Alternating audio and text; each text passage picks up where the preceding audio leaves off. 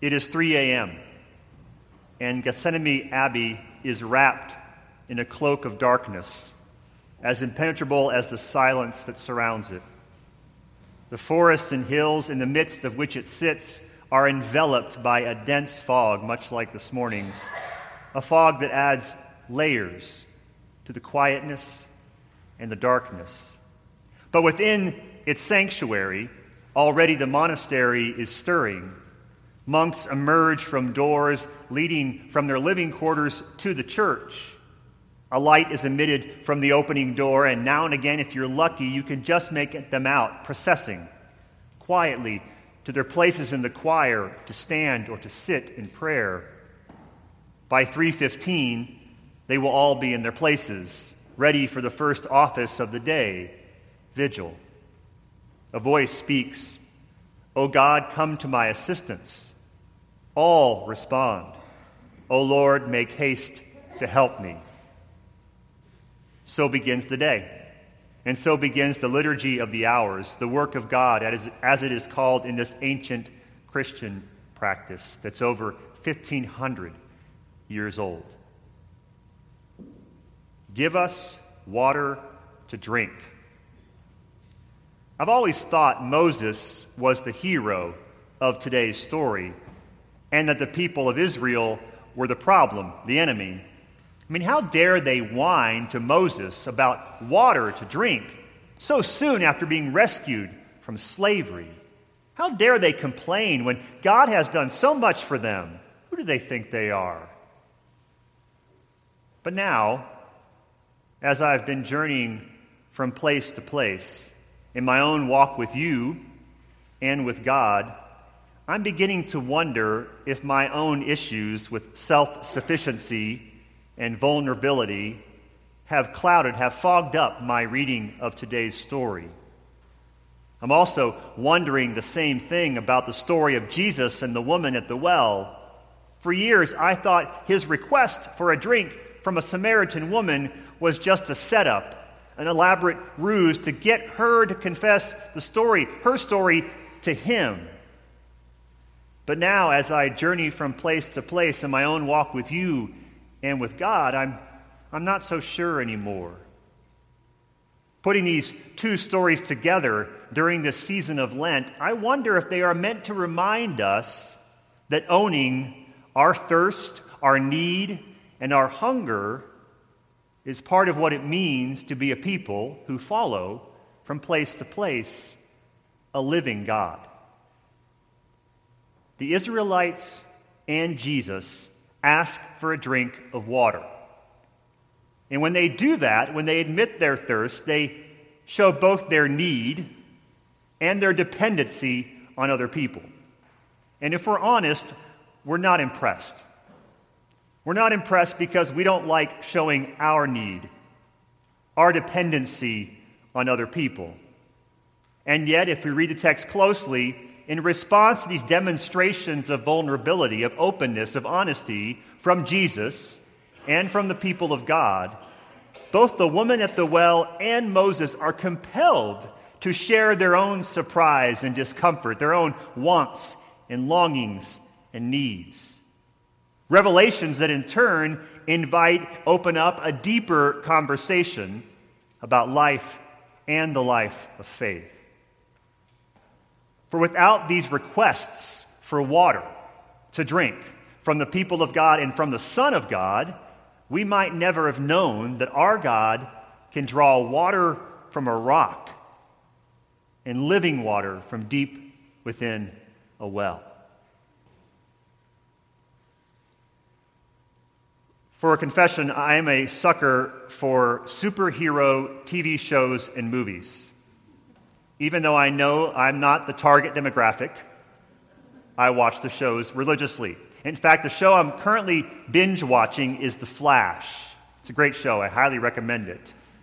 Now, I'll be honest, I've been binge watching a few shows over the past few months. I began with Luke Cage.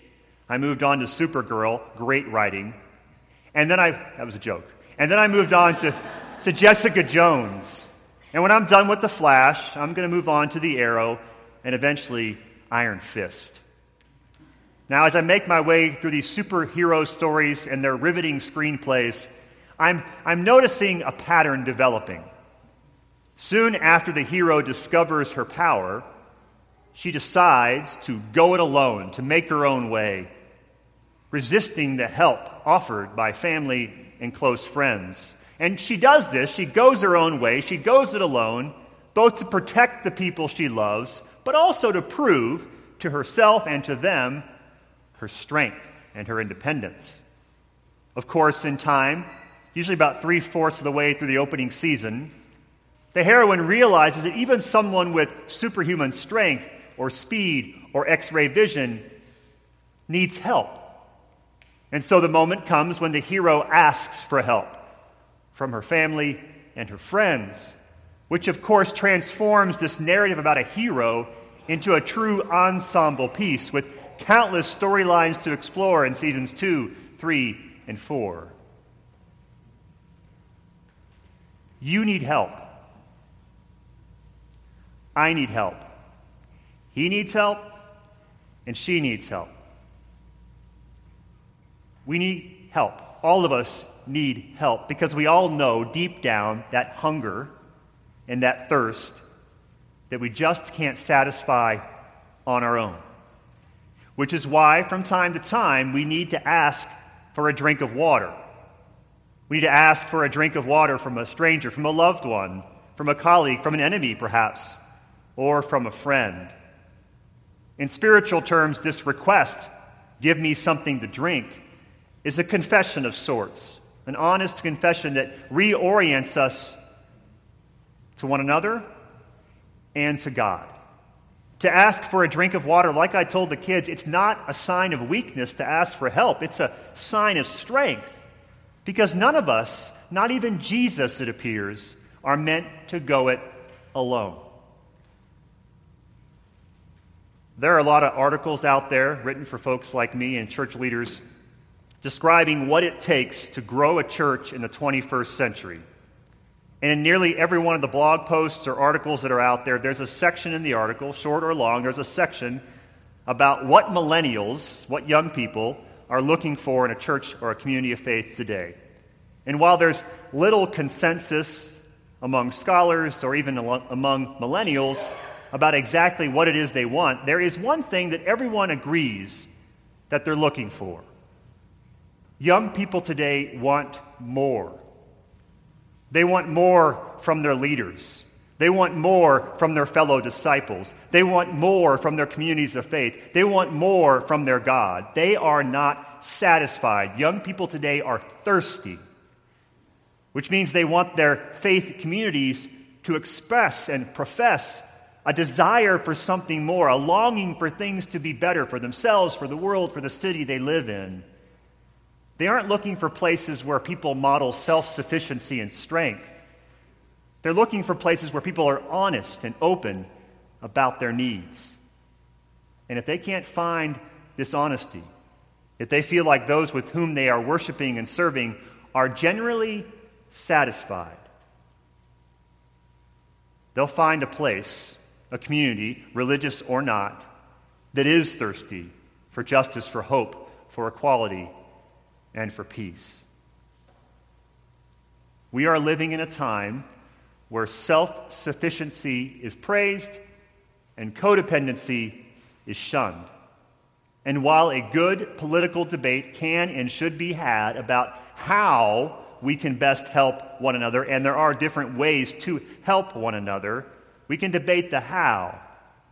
But every spiritual journey, from Moses to Sarah to David to Mary to Paul to yours and to mine, every single spiritual journey with God in community begins with an admission of thirst.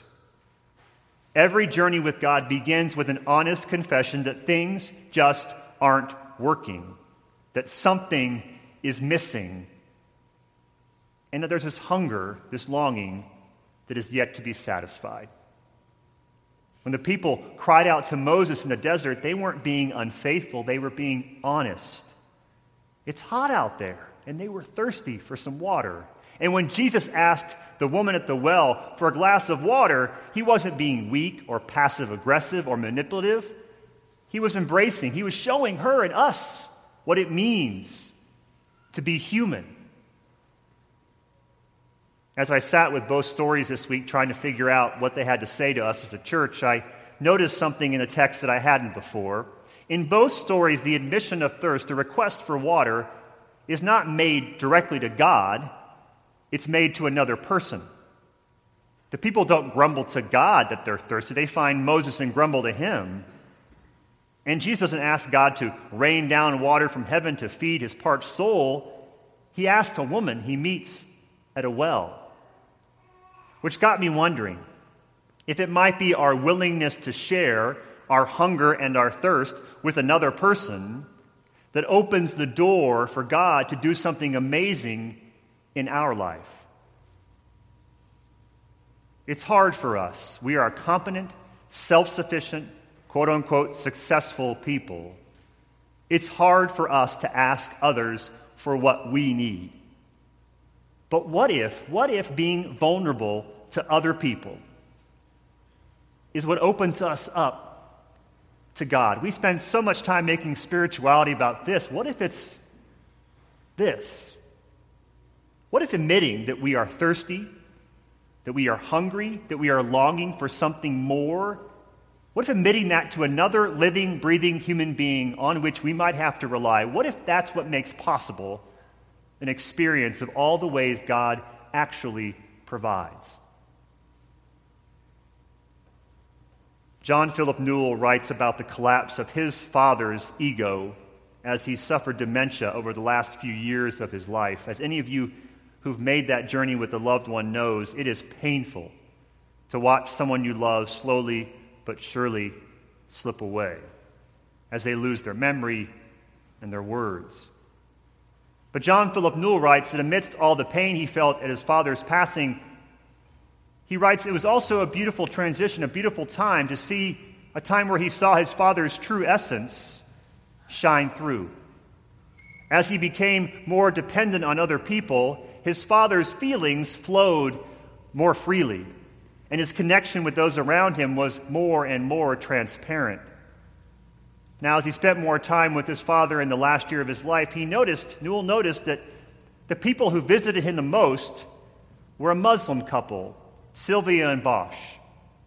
Years earlier, they had escaped from war-torn Bosnia, and Newell's father had helped them find sanctuary in Canada. They referred to him as Father, because without him, they weren't sure they would be alive today. Now, Newell's father had always been a deeply compassionate person, and this compassion expressed itself in his work with refugees all over the world throughout his life. But at the same time of being a compassionate man, he was also a very conservative man in his religious beliefs. So at the end of the day, his feeling towards refugees, a feeling he didn't keep to himself, his feeling towards refugees who belonged to other faith traditions was that they would be much better off if they became Christian. In other words, his religious ego was big. The summer before he died, however, Newell noticed that his father's religious ego began to dissolve. His father always loved to pray with the people who visited and cared for him, so late one summer evening, as the sun was shining through the window and Sylvia and Bosch were preparing to leave, when Newell asked his father to pray, his father said yes. They all stood up and held hands in a circle, and Newell's father began his prayer by saying these words: "Without you, O God, we would not be. And because of you, O God, we are one family." Newell looked up across the circle and saw tears streaming down the faces of Bosch and Sylvia. They knew they were one family, but they had never heard Newell's father say it out loud. Not until right then. We all are thirsty for something more. And as we journey from place to place in our walk with one another and with God, my prayer for us is that we find the courage to reach out to another person, not just with signs of strength or really helpful words of wisdom, that we might reach out to others with a simple request: I am thirsty. Give me something to drink. It's 3 a.m., and Gethsemane Abbey is wrapped in a cloak of darkness, as impenetrable as the silence that surrounds it. The forest and hills in the midst of which it sits are enveloped by a dense fog, much like we had this morning, a fog that only adds layers to darkness and to the quiet. But within its sanctuary, already the monastery is stirring. Monks emerge from doors leading from their living quarters to the church. As light is emitted from the opening door, now and again, if you're lucky, you can just make them out processing quietly to their places in the choir to stand or to sit in prayer. By 3:15, they will all be in their places, ready for the first office of the day, vigil. A voice speaks, "O God, come to my assistance." And all respond, "O Lord, make haste to help me." Amen.